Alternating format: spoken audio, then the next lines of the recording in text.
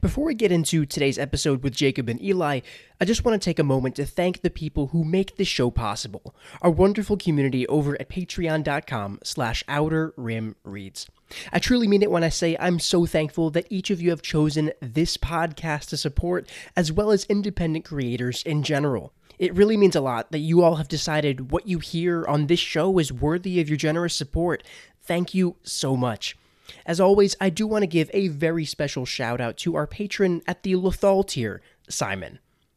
If anyone would like to join our community, we've got some great rewards and benefits. You'll get access to our patron-only Discord server, episode bloopers and bonus clips that didn't make the final cut, exclusive stickers specific to each season, early episode access and monthly Q&A live streams, exclusive t-shirts with an Outer Rim Reads logo design that's only available to certain patrons, and so much more. We're always looking for new members to join our family, especially to take part in our monthly Star Wars trivia nights, which have been so much fun. So if you're able to, please join us for as little as $3 a month over at patreon.com/outerrimreads. Now let's get into episode 38, discussing the Republic and the Separatists from a certain point of view.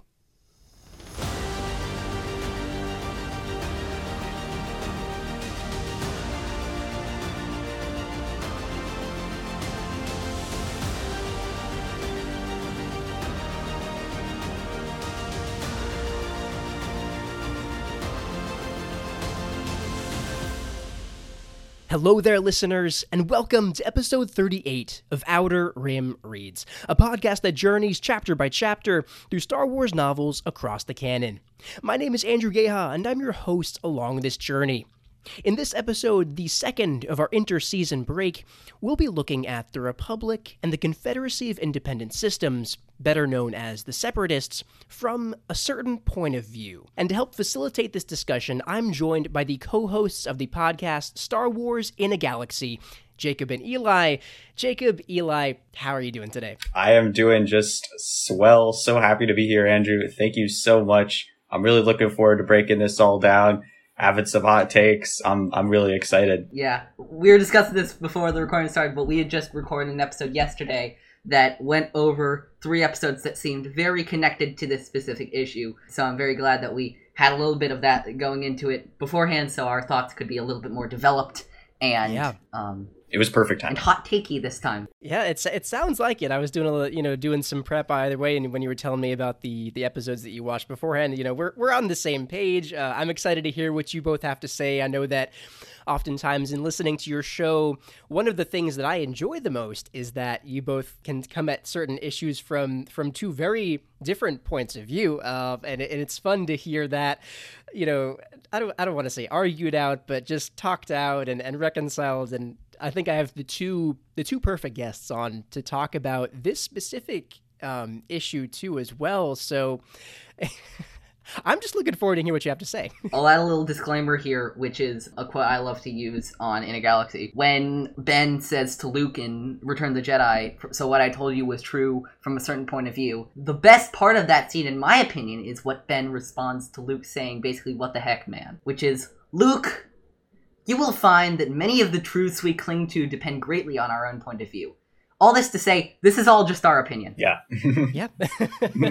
But it's fun to talk those out, and really I feel like, before we get into the episode, really, the beauty of, and I guess this started in episode 5, but the beauty of, I think, what Disney has done with Star Wars is kind of paints the galaxy in more gray strokes than the typical kind of good versus evil, as might have initially begun with Star Wars. And that's really, I think, the merit of this discussion is, and this was touched on in the Clone Wars, kind of the humanization of the other side, and I think that's very important to discuss. And there's some fair points that can be tossed back and forth, but really, before we get into that, just because this is both of your first time on the show, could you give the listeners a little bit about kind of your introduction into Star Wars, a brief overview of your Star Wars fandom, just so they can know where you're coming from all this? Yeah. Eli, you want to go first? I was going to ask Jacob to go first. Okay, yeah. Your story is so good. Maybe we should... Less wacky story. Okay, yeah, sure. I'll go first. So,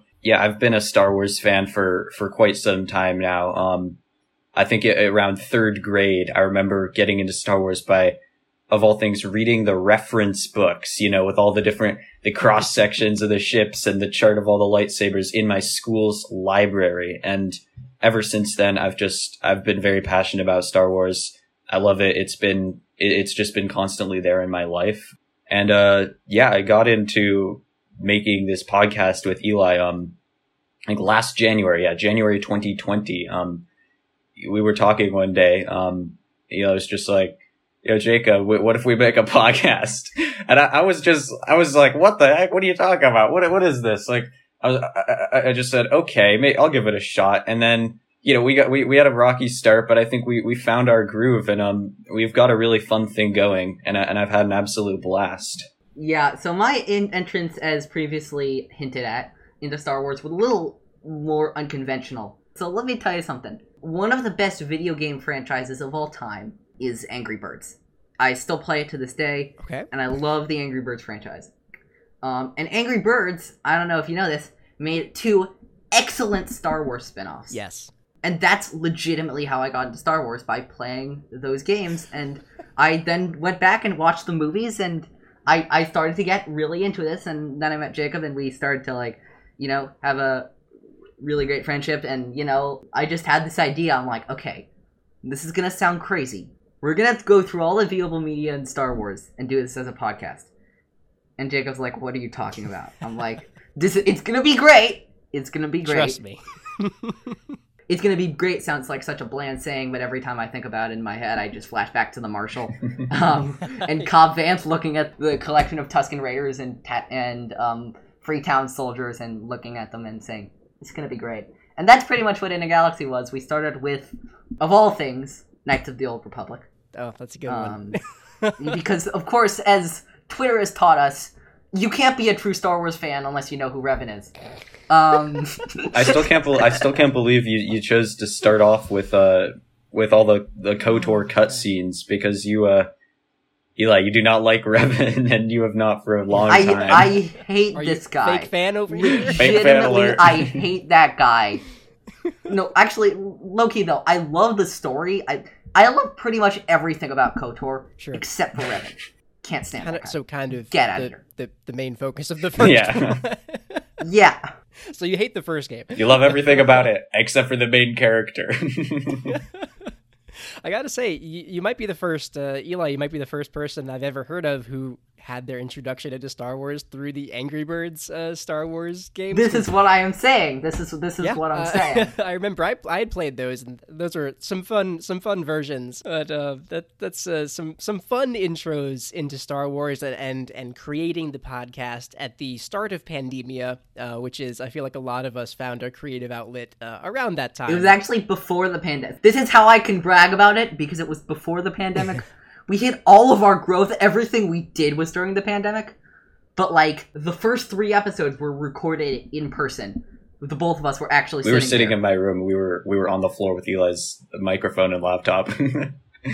But it was, and we did this thing where we watched the cutscenes and then immediately recorded the episode.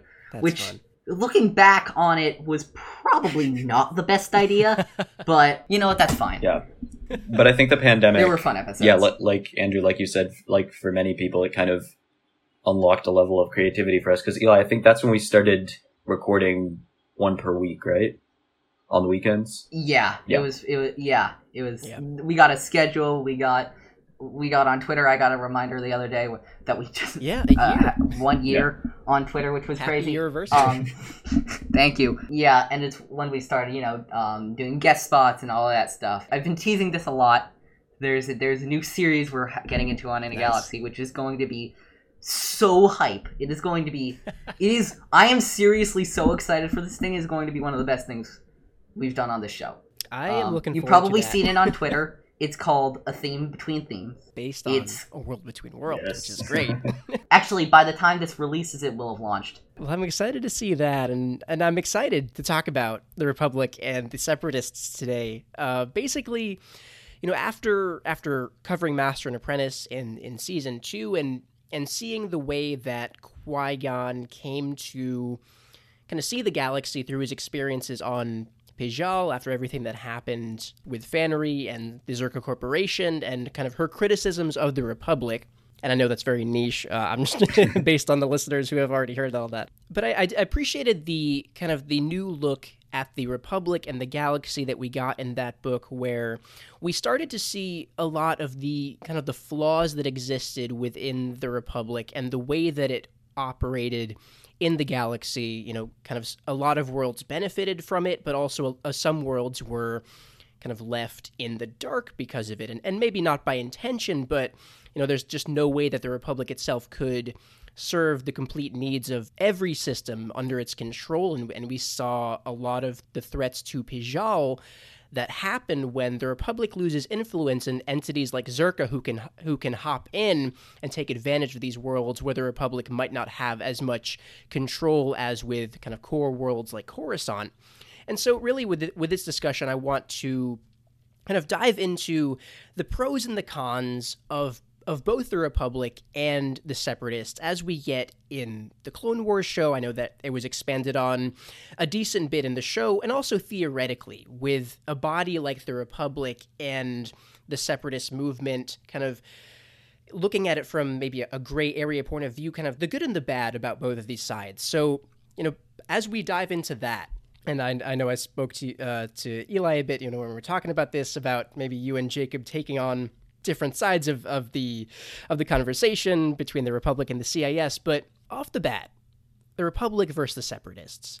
Let's start with the Republic. What is, I guess, in your minds, the merit of of a governing body like the Republic that we saw in the Clone Wars? Theoretically, let's dive into it. The good that the Republic brings to the galaxy. I think, you know, seeing in both the High Republican canon, from what little I've experienced of it, and the Old Republic, even in Legends expanding, the many elements of which were brought into canon, the foundation of the Republic, the idea of a Republic, is nothing but noble, in my opinion. I think it's like the whole idea versus execution of the idea thing. Sure.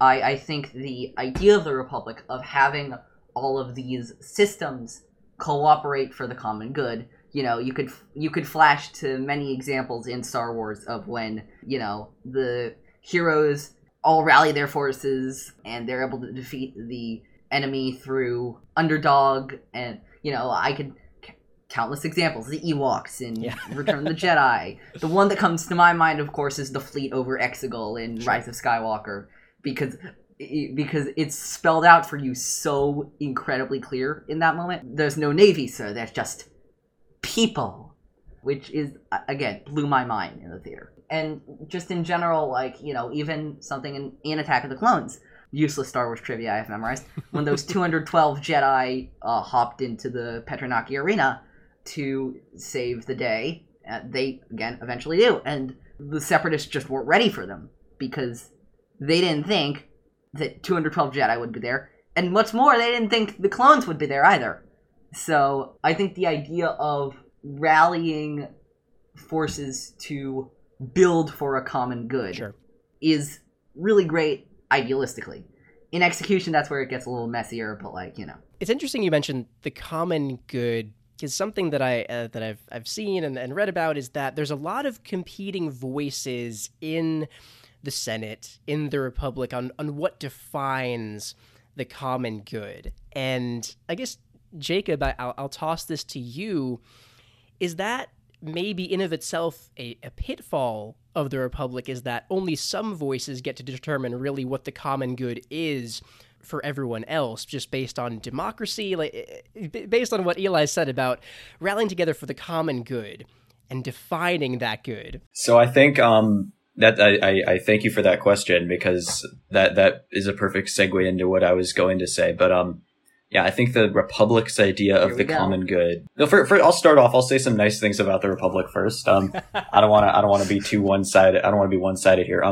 The Republic is a very idealistic organization. It seems like one of those things where, you know, it was really born out of a great optimism and a faith in what sentience could do if they all came together and and collaborated. And then, but by the time the Clone Wars rolls around, by the time even episode 1, by the time that rolls around, clearly we have a very different republic.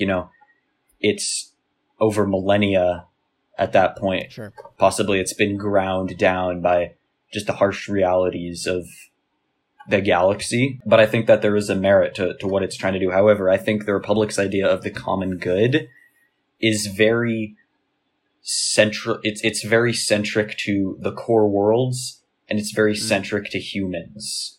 And we see in Legends, and also a bit, not as much, but a bit in canon, these core worlds have extreme, they take political precedence, and they have extreme political privileges over the Rim worlds. And also kind of in that same vein, a lot of these human ideals and core world cultures were kind of forced onto the outlying systems, maybe where there were more aliens and fewer humans. So I think that the idea of the common good, while it is perhaps a noble idea, I think that the Republic's idea of it is a little bit too centralized in terms of most of the people in power from the core worlds. So that means that they're taking core world ideologies, core world morals, trying to push that on other people. And so what's good for the core worlds may not necessarily be good for the outlying systems. And that's part of how the galaxy gets so fractured to the point that the separatists arise, is because that there's so many systems that feel unheard and disgruntled. You're gonna hear a piece of, this is the weird piece of vocabulary that I just invented. You're gonna hear Jacob and I doing both a bit. Both of us have a sort of decent background in Legends, and I have this thing called Head Legends. Which is basically Head Legends. Yeah, that's what I'm going with. Which is things that we know to be true in Legends. Yep. We can't see why they wouldn't be true in canon, and so we're making them canon by the idea of I don't know why this wouldn't be true. Yeah, sort of like you don't see that it's been proven false, I guess, in canon. Yeah, like if it's not been proven false, Like, to take a silly example that Jacob loves. There's nothing in canon to suggest that Palpatine doesn't hate pizza. I don't know. Totally Look. The backstory to that is that one time I read on Wikipedia that Palpatine hated pizza, and to this day I can't find that Wikipedia article anymore. So I don't know if I was dreaming or hallucinating or what, but I can't find any evidence of that. But I'm sure I read that somewhere. I'm absolutely sure of it. 110%. I will die on that hill. Palpatine hates pizza. in my head so canon. You buy into him hating pizza. Yeah, in my head canon, I buy into him hating pizza 100%. I mean, look, I'm not saying these people don't exist, but I'm just saying I don't think I've met somebody who hates pizza. So something that's nearly universally liked, again, I'm not sure about this. The devil. What do you think's gonna happen? Yeah. Hey, I'm not gonna try to take that from him if he likes pizza. If he doesn't, then that's on brand, just with him being... I also like the idea that Palpatine, in his chancellorly role, pretends to very much enjoy pizza. He probably, uses the Force to, pretend to eat it or something. Wait, what about Hawaiian pizza, though? What do you think, what would Palpatine's stance be on Hawaiian pizza? He probably loves Hawaiian pizza, because everyone else Hey, I don't want to be compared to Palpatine in that way, okay? I bet Hawaiian pizza is the only kind of pizza Palpatine would want to eat. Hey, be quiet about Hawaiian pizza. Okay, no more Hawaiian. Okay, Eli's taking exception to the Hawaiian pizza. I have spoken.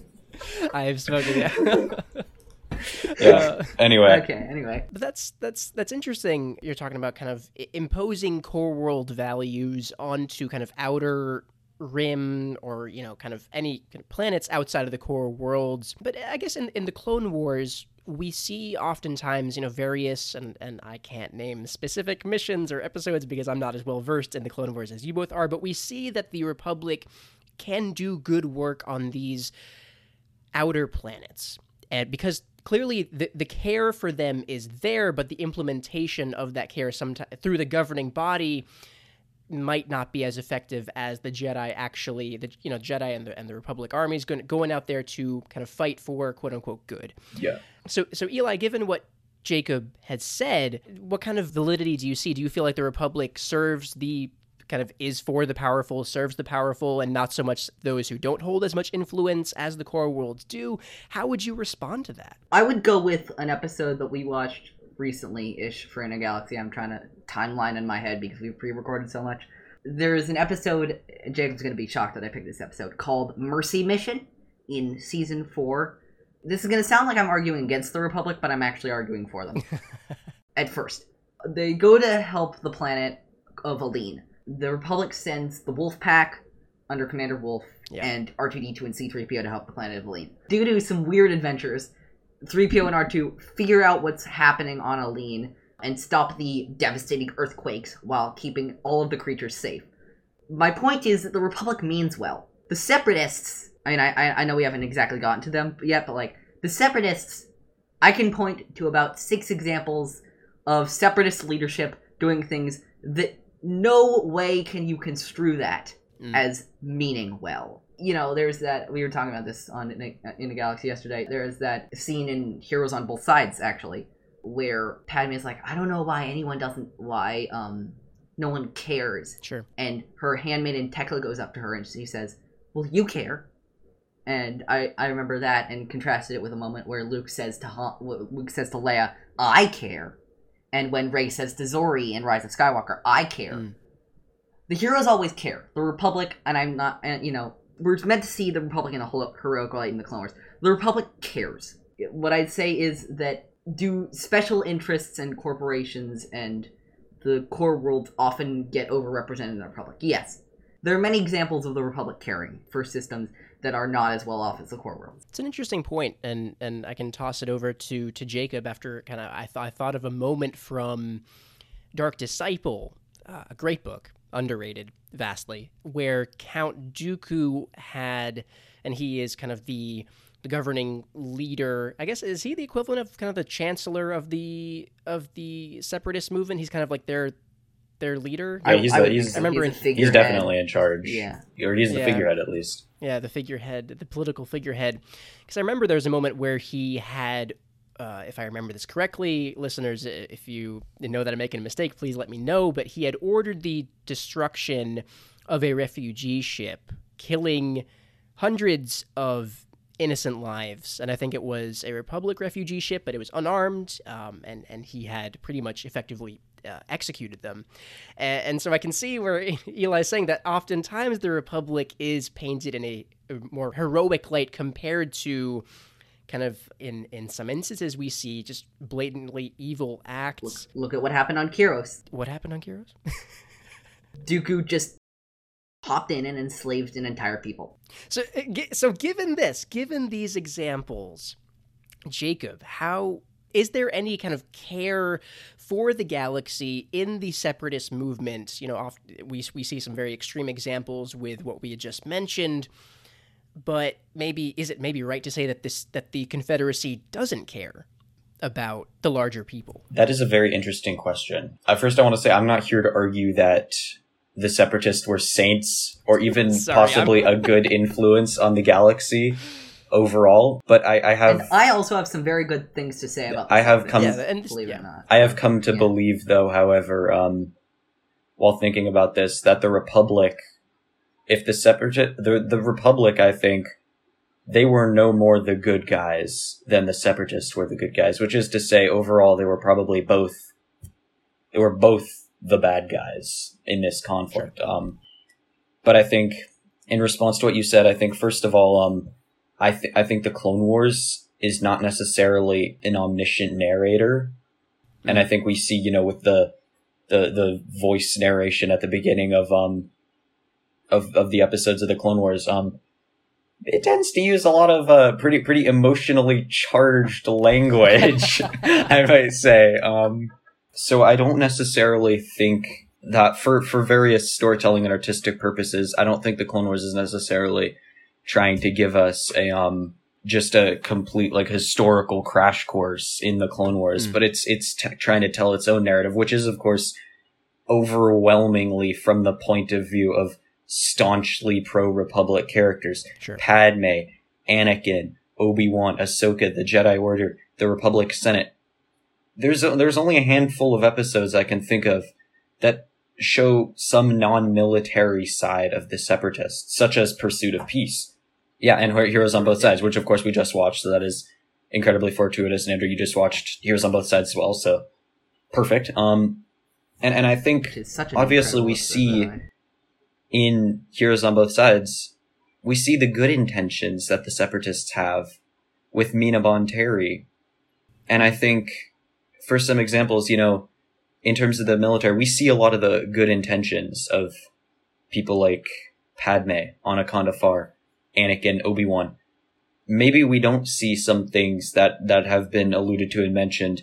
For example, how the Coruscant Guard, as soon as the Battle of Geonosis happened, the Coruscant Guard started violently cracking down on the alien population, according to Wikipedia. So I'm not exactly sure which comic or book I assume it comes from.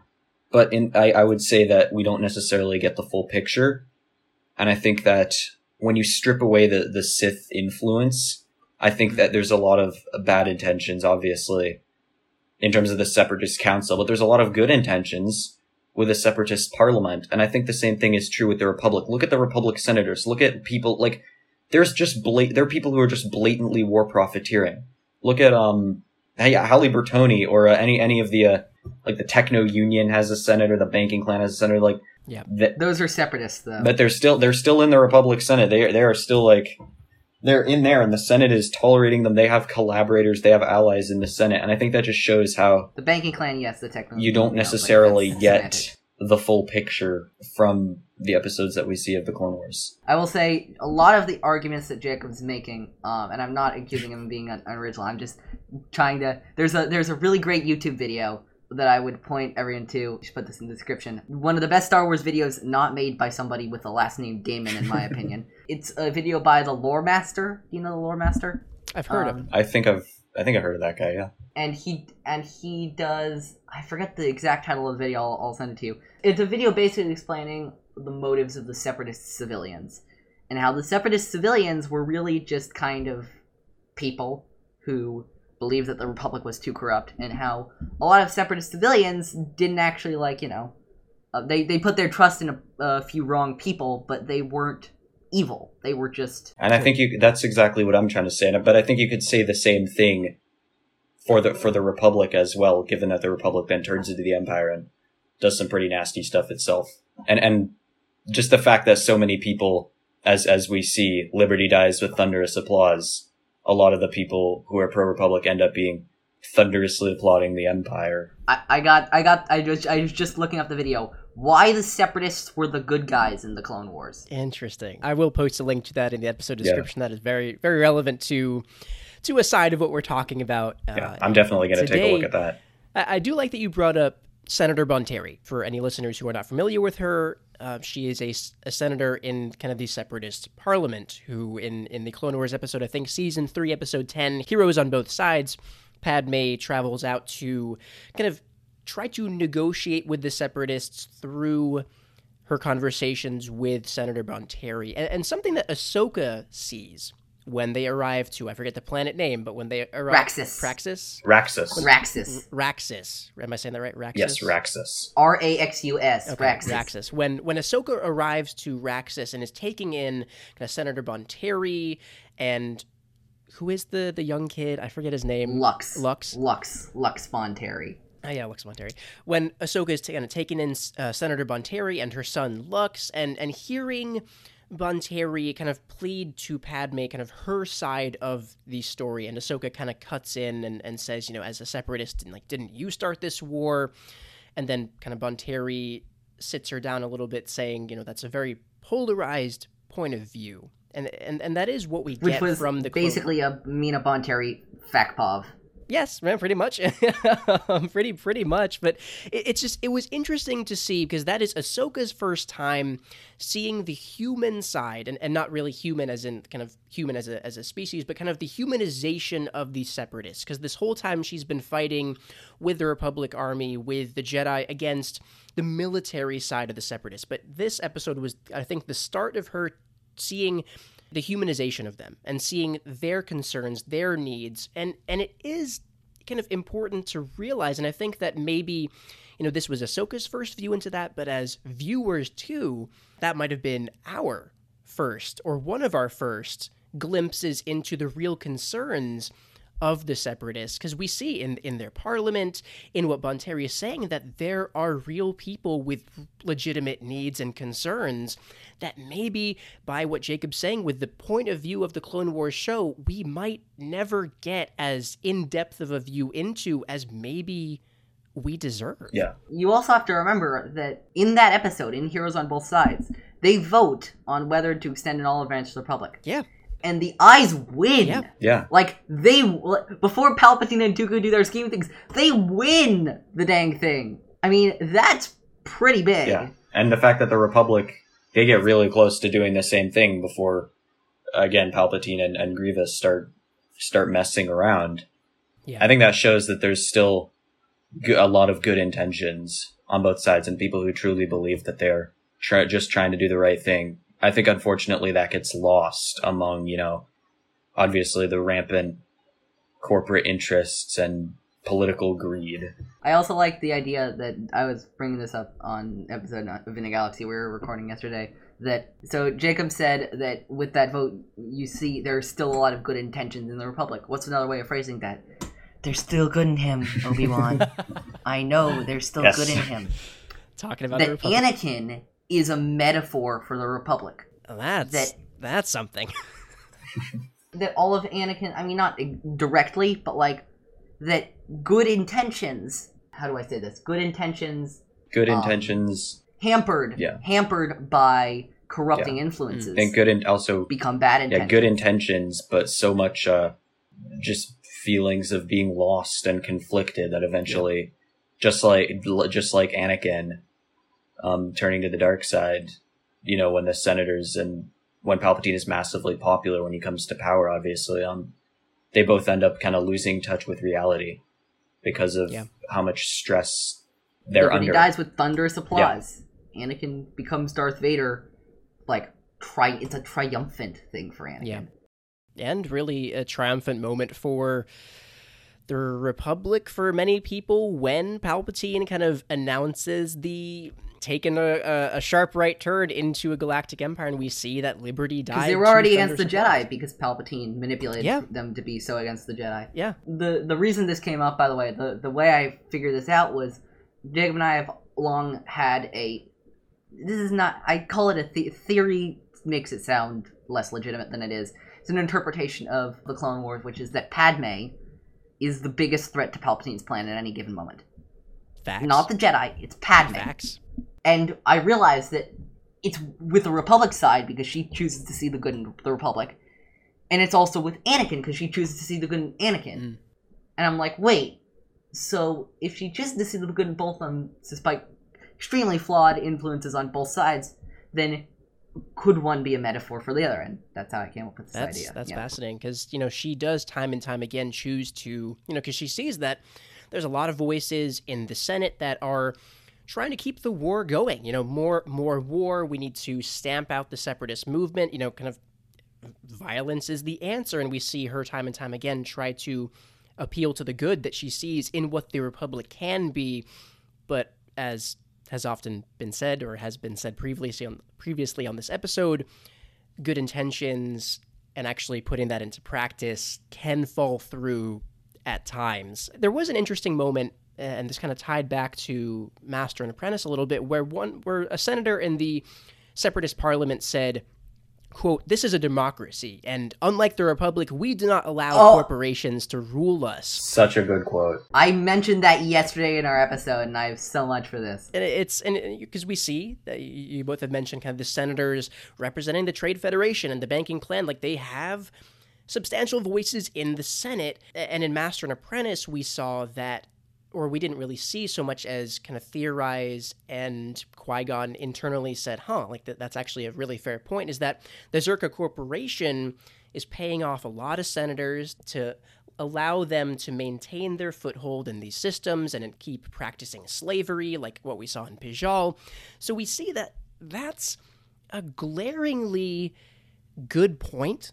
I'm not trying to say that the separatist movement is not free of corporate influences like that, but looking at it from the Confederacy and the Separatist point of view, that's as fair of a point as can get, where there is a lot of kind of corporate involvement and interest playing out in the politics of the Republic. And as someone in a separatist system, I might be kind of validated in saying, I don't want any part of that. And that's a good idea idealistically. It's just, this is actually one of my biggest problems with the Separatists, is that it's actually very similar to the Republic in this way, which is that they start off with good intentions, but they get corrupted at the end of the day by the same things. Because, yep. And this is why I think, in my opinion, that the Separatists are more corrupt than the Republic, because the Republic has, yes, the corporations are paying off a lot of senators. The literal ruling council of the Separatists is big corporations. That's all it is. Like, they have a Senate, and I guess they hold some power, but there is a ruling council. The Geonosian factories, the Techno Union, the banking clan. Corporations don't rule us. Yes, they do. They're all that rule you. This is what I was arguing yesterday. Point of order. There are actually four members of the Separatist Council who are not, in fact, CEOs or, corporate connections. There's Poe Nudo and Tix, who are ex-Republic senators who left. And then there are also two politicians, a Quarren and an Aqualish, who I think are unnamed. Huh. So it's not entirely... an Aqualish and Tessek is a Quarren, so I think you're making up two of them. Oh no, yeah, that makes more sense. Okay, so there's two. There's still two. That's quite a bit more than zero. That's something I did not expect him to pull out. So. Clearly, Elias overstepped his bounds. I win. I'm calling it now. This podcast is adjourned. It's adjourned. It's over. It's done. Bye, everybody. Though then again, you did just duplicate two senators. Yes, I did just duplicate two duplicated senators. A senator, Jacob has. How embarrassing. How embarrassing. Yeah, but I think that is a good point. But then also we have the we can't forget about the Separatist Parliament, because that like the ruling council exists, but the Parliament exists too. And I think there's a whole discussion to be had about how is the Parliament just a way to placate the systems that are separatist, or does it actually have power?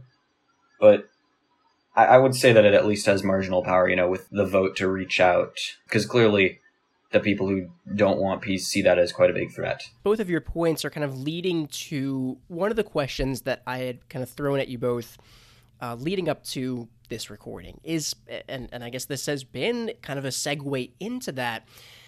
You both have accurately said that there is a parliament, a separatist parliament that has a political voice. That it's voicing the needs of the people in the CIS, in the Confederate. It's debatable how much it's actually doing that, but it's doing that. At the end of the day, they in Heroes on Both Sides, they did vote for peace, but in the end, we saw, like you both had mentioned, that the likes of Palpatine, Dooku, Grievous, they were the ones behind the scenes that were like, all right, that's cute and all, we're going to stamp that out and keep this war going, keep the polarization going, keep this divide between these two bodies going. So if that is not part of the equation, let's say if Palpatine had not been pulling the strings, if the likes of Dooku, Grievous, Newt Gunray, Wat Tambor, all of those kind of leaders behind the scenes, not as in front, doing their machinations in front of the parliament and all that, if they're not part of the equation, I guess, would the separatist movement be more validated? Would this conflict have even happened in the first place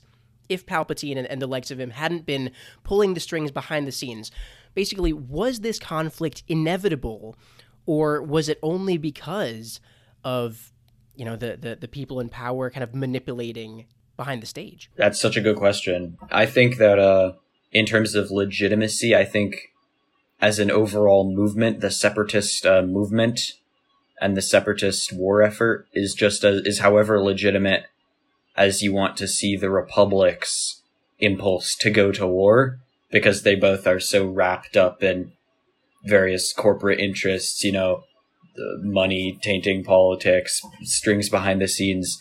But in terms of if there were no Sidious pulling the strings behind the scenes, maybe if Sidious and Palpatine were actually estranged twins, let's say. I think I or even if there was, yeah, or if there was no Sidious, I would, if there wasn't the behind the scenes connection between the two, I'd see it going one of two ways. One, I think there's a really good chance that without the interference, Padme and Mina Bonteri could have possibly negotiated peace, and they may have reunited, or maybe there would have been a big galactic partition and a new separatist government would have been formed. On the other hand, and this is something that maybe sounds a little bit far-fetched, I think that because in the episode Pursuit of Peace, we see the banking clan senator openly bragging to Padme about how much money they're making off both the Separatists and the Republic.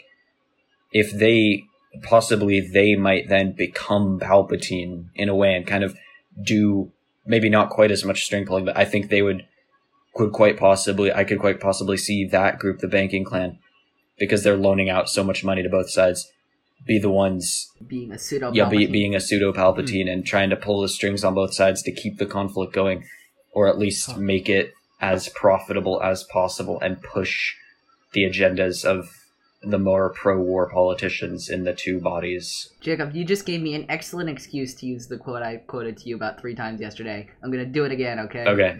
Good guys. Bad guys. It's all a machine, partner. Live free. Don't join. I mean, yeah. He's not wrong. Yeah. Slaps card. This Slaps poster. This bad boy fits so much symbolism in it. Yeah. Great name. It helps because I literally have the poster behind me. Yep. Yeah. My ideas are slightly different than Jacob's. I don't think his ideas are unrealistic at all. I think they definitely could happen. I'm not convinced that there would have been a war. I'm convinced that the separatist movement would have formed.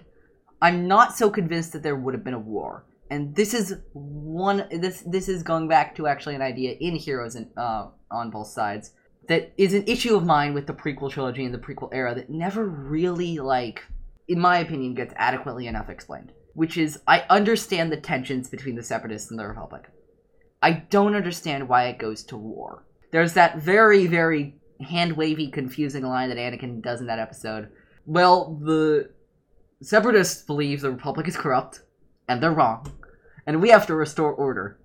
Which is just the most, it does not explain anything. The Separatists believe the Republic is corrupt, yes they do, but they're wrong. No they're not. Are they though? From a certain point of view? But no they're not, and we have to restore order. From what? Exactly. Yeah.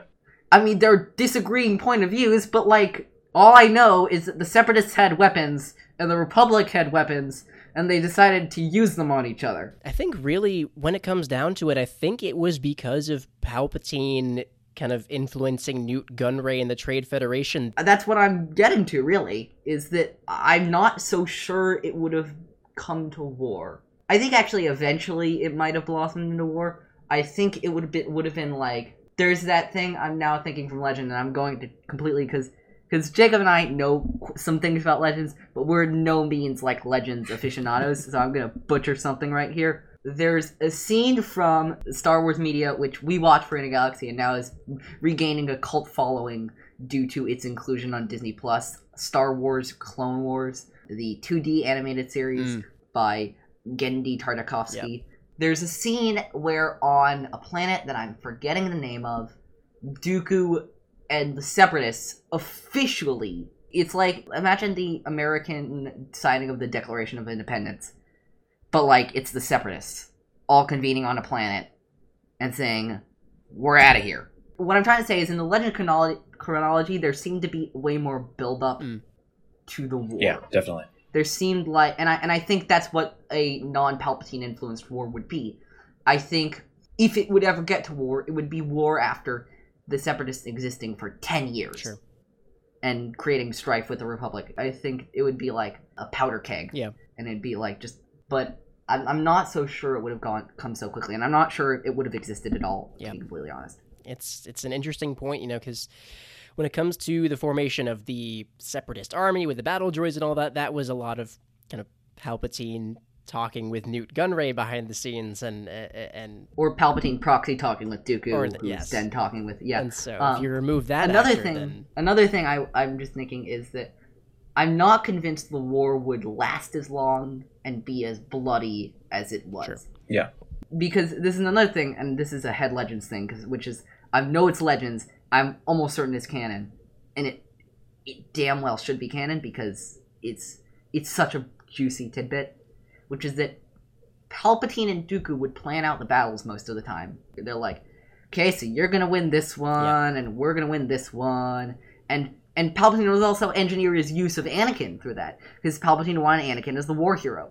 So he'd be like, okay, so we're gonna put Anakin here. We're gonna put Anakin on Malastare in Season 2 of the Clone Wars, in the Zilla Beast arc, because the Battle of Malastare is going to be a huge Republic victory. But we're not gonna put Anakin on Umbara, because the Separatists are gonna win Umbara. Yep.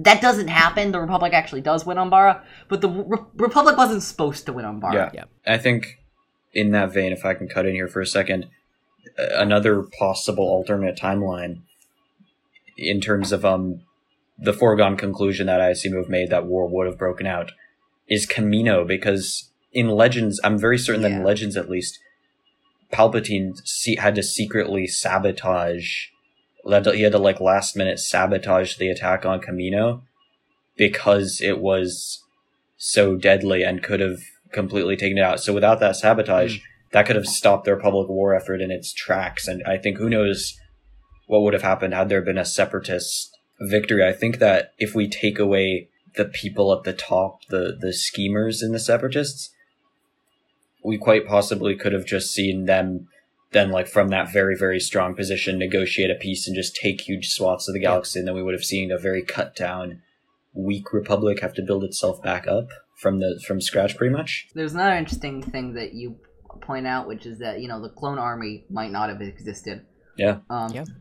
But here's the thing. If you remove the leaders at the top of the Republic and you remove leaders at the top of the Separatists, you remove Dooku at the top of the Separatists, you remove Grievous at the top of the Separatists, you remove Ventress at the top of the Separatists, you remove Savage for his brief stint. But on the Republic side, you don't lose the Jedi. So that's a whole nother conversation.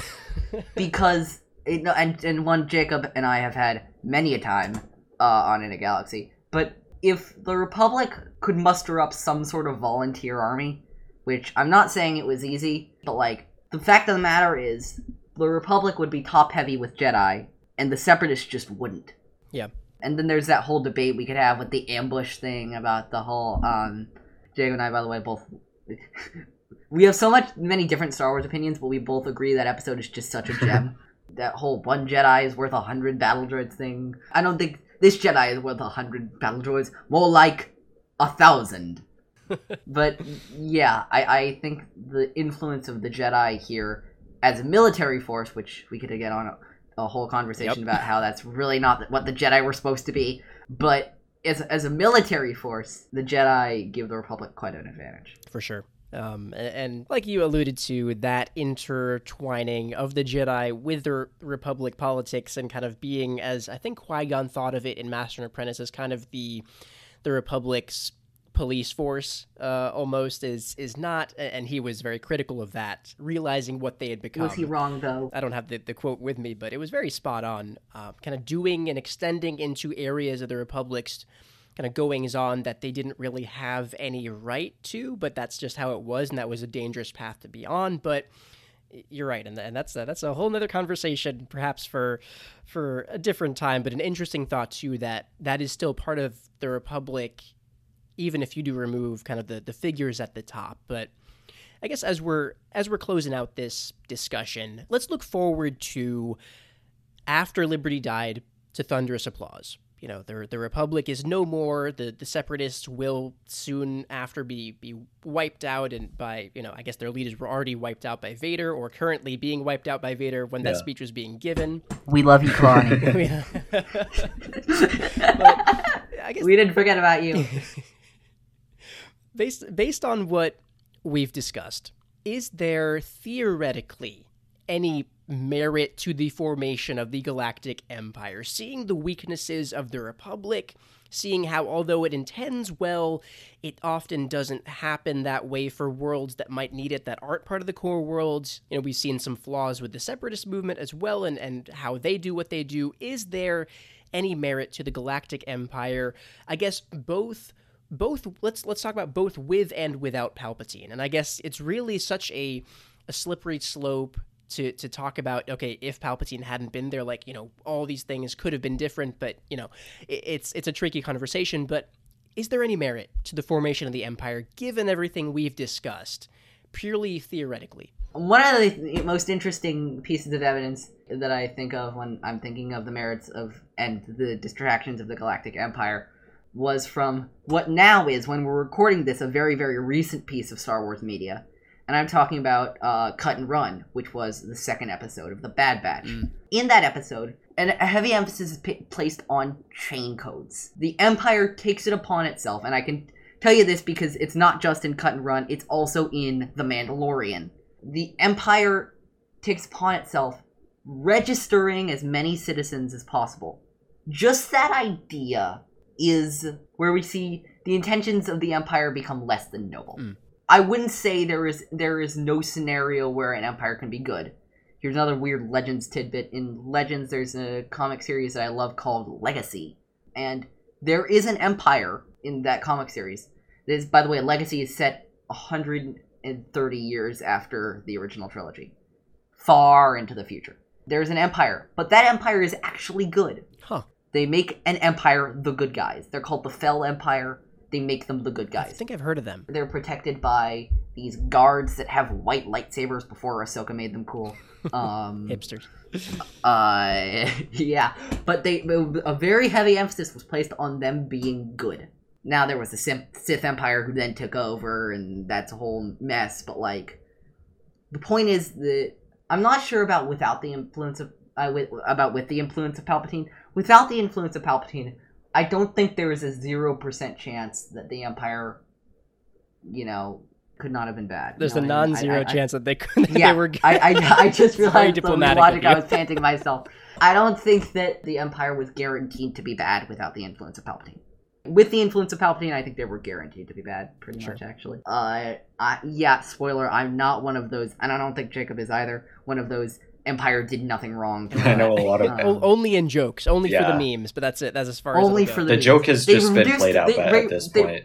They reduced crime and COVID-19 infections on Alderaan to zero. What's bad about that? Respect to Tarkin for that one. Respect to Tarkin. He did a good deed. Ended unemployment. He did a very good deed. God, I mean, look at the Final Order. They just all of that rampant crime on Kijimi just gone. The political. I'm just gonna cut this and just put this cut out there and with no context. All the political corruption on Hosnian Prime, zero. Most successful anti-corruption program of all time. So yeah, Jacob. Formation of the Empire, would it have merit? I think that most of what I'm going to say applies to both with or without Palpatine. But I think with Palpatine, this is the galaxy's darkest possible timeline for this moment. He's just following the dictator's playbook, and that's no accident on George Lucas and the writer's part, obviously, of, he's taking advantage of dysfunction, massive uncertainty and fear, gains popularity as a strongman. I don't really see any possible upside of that. And then, even if Palpatine wasn't there, I think it would have only made the major problems facing the Republic worse. Astronomical, in Pursuit of Peace with Padme's handmaiden, we find out that, and Padme basically says, we're going into huge debt as a Republic in order to fund this war. Meanwhile, we can't take care of most of our citizens' basic needs. Like, my handmaiden and so many other people live without running water, hot water, electricity. People are starving. People are facing severe poverty. Like, it's a humanitarian crisis within our own society.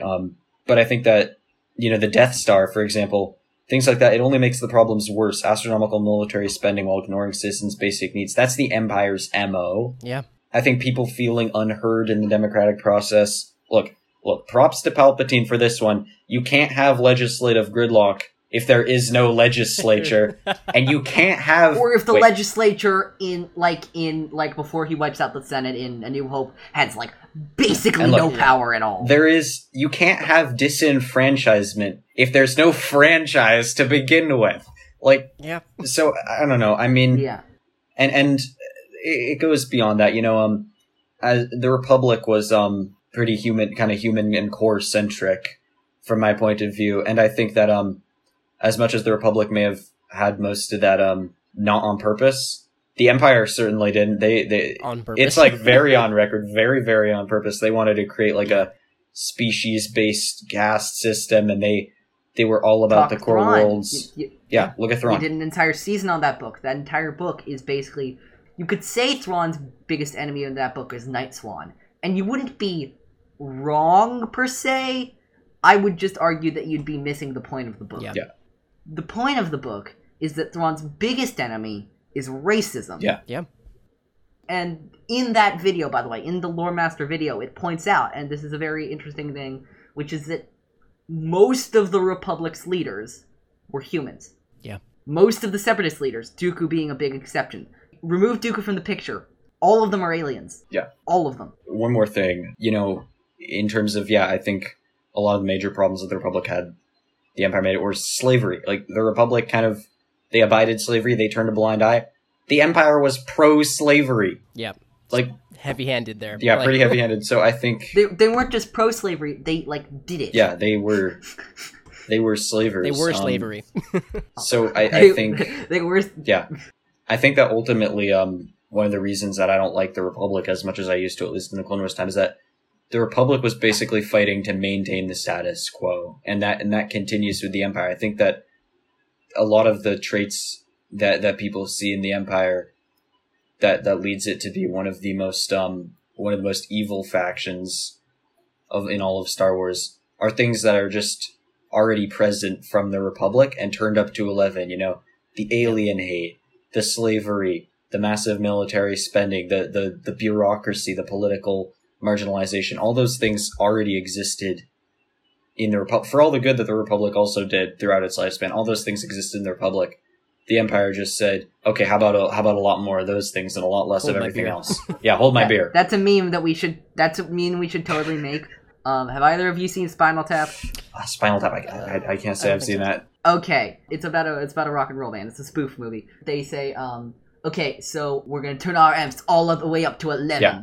And they're like, wait, but amps just go up to 10. Why don't you just turn them up to the 10? They're like, no, but this one goes up to 11. And I'm just imagining the Republic's problems, the Empire. Yep. Well, this one goes up to 11.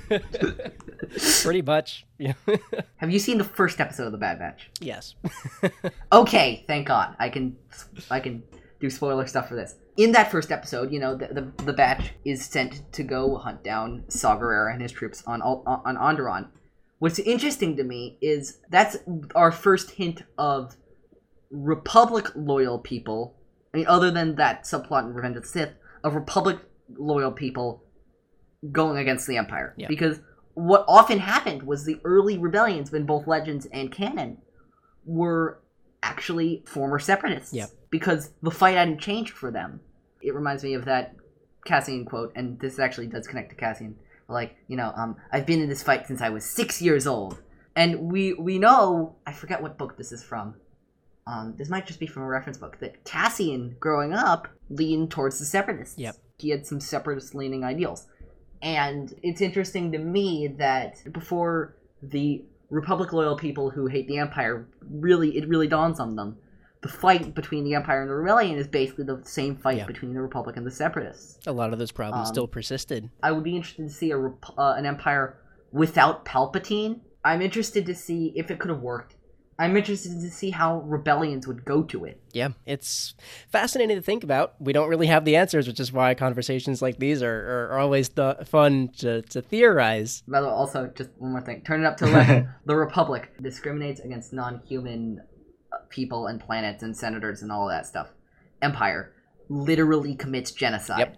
Yeah. Or I should call it, I'm surprised this is not a term that I haven't invented yet. I'm surprised this is only coming to me now. Genocide. Oh, wow. It's too soon. There you go. We have prejudice and we have genocide. I mean, It's too soon. pretty much. You're not wrong. Yeah. You're not wrong, and it's just. I think that at the end of the day, the separatist movement, although in practice it wasn't as pure as it might have been at its roots, it is pointing out legitimate flaws in the Republic. And I didn't know that when you count, when you run the numbers, the number of senators in the Republic are they're more human voices than aliens, and kind of the flip in the separatist parliament. And so I think there are valid concerns with the Republic, and it's just the way that's carried about, helped on by Palpatine, that, what we get in the Clone Wars and the canon that we have, the meaning behind its movement, I think, was kind of soiled by the machinations of Palpatine. Yeah. And to their credit, even though the New Republic in canon is mostly seen as a failed state for many reasons, I will note, their Chancellor at the time of Hosnian Prime's destruction was non-human. Oh. Yeah. I think in Legends, Chancellor Lanavar Villacham was not human. in Legends, the Old Republic, I guess now, had a Hutt Chancellor at one point also. Really? Yeah. Jabba's in revenge. Legends, Yes. I was just thinking about this detail in Legends. Around the old time of the old Sith Wars, 1,000 years before the movies, Jedi serving as Chancellor were just, really, really common. Yeah. Really? Wow. There was a guy right after the Sith War named Chancellor Tarsus Valorum. He was Finis's, really great ancestor. By the way, the reason that Finis Valorum was even elected as Chancellor was due to how good Tarsus Valorum was. This guy was awesome. One of the reasons this guy was so great was that he was, the first non-Jedi Chancellor in, 6-7 Chancellors. Because everything was focused on the war effort with the Sith. Yeah. So it just made sense that the Jedi would lead the Republic. So that's just really interesting to me, that when Palpatine was saying that the Jedi were plotting to take over, at least from Legends' perspective, I don't know about this from canon, he wasn't without precedence. Yeah, precedent was there. Yeah. You're saying Palpatine's not wrong. That's going to be the takeaway. That is definitely what I'm saying. That is 100% the total meaning and context behind everything I'm saying. Well, that's a great way to wrap this to a close. Jacob and Eli, this has been a great discussion. You both have tossed around a lot of great points, and I'm really, really thankful that you've been able to make the time to come on the show and talk about this. But as we close up, could you let the listeners know where they could find you and your work on the internet? Eli, you want to take this one? Go right ahead. You're the plug master. I am I do this all the time. I have these practically memorized. You can follow Star Wars in a Galaxy on Twitter at In a Galaxy Pod, on Instagram at Star Wars in a Galaxy. You can listen to us anywhere you find your podcasts: Spotify, Apple Podcasts, Google Podcasts. I realize I never have an order for these. Whatever my brain decides the order is what the order is. Anywhere you listen to your podcasts, we'll hopefully be there. If we're not there, you can always let us know. How can you let us know? By emailing us at swinagalaxy@gmail.com. Yeah, that's all the plugs for In a Galaxy. I will say, like I mentioned at the beginning, this theme between themes thing is going to be legit. I'm looking forward to that. If you've listened to it already, because I know when this is coming out after the first one's released, I hope you enjoyed our reviews of The Sin, Cut and Run, and Family Reunion and Farewell Part 2. You'll see how all those three are related. Okay. Alden, Tori, and I get on that thing. Yeah.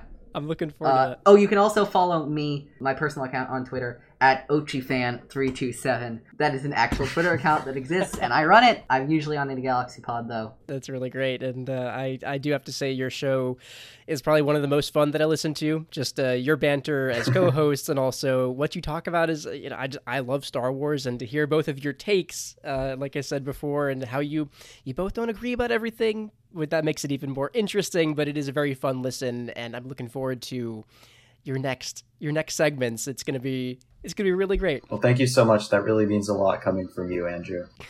Yeah, absolutely. I will echo that. I'm going to tease one more thing, which is a lot of people know us as a Clone Wars podcast. And yes, we've been going through all of the seasons of the Clone Wars.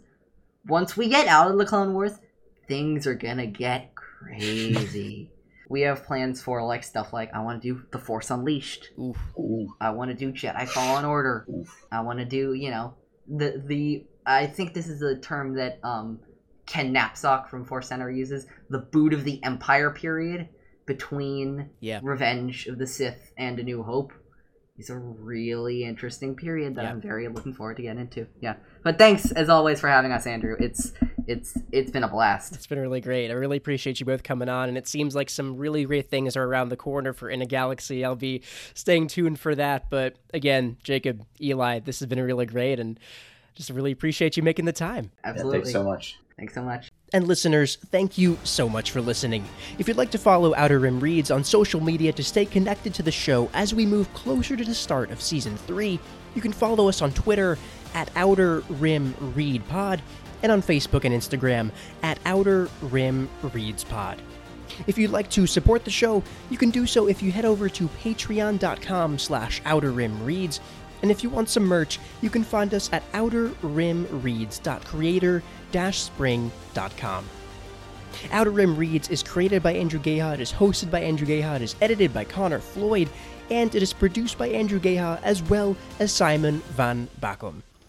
We will be back in 2 weeks with episode 39, the third of our inter-season break. So until then, sit back and enjoy. We have a From a Certain Point of View poem submission from Anakin Skywalker. Let's see here.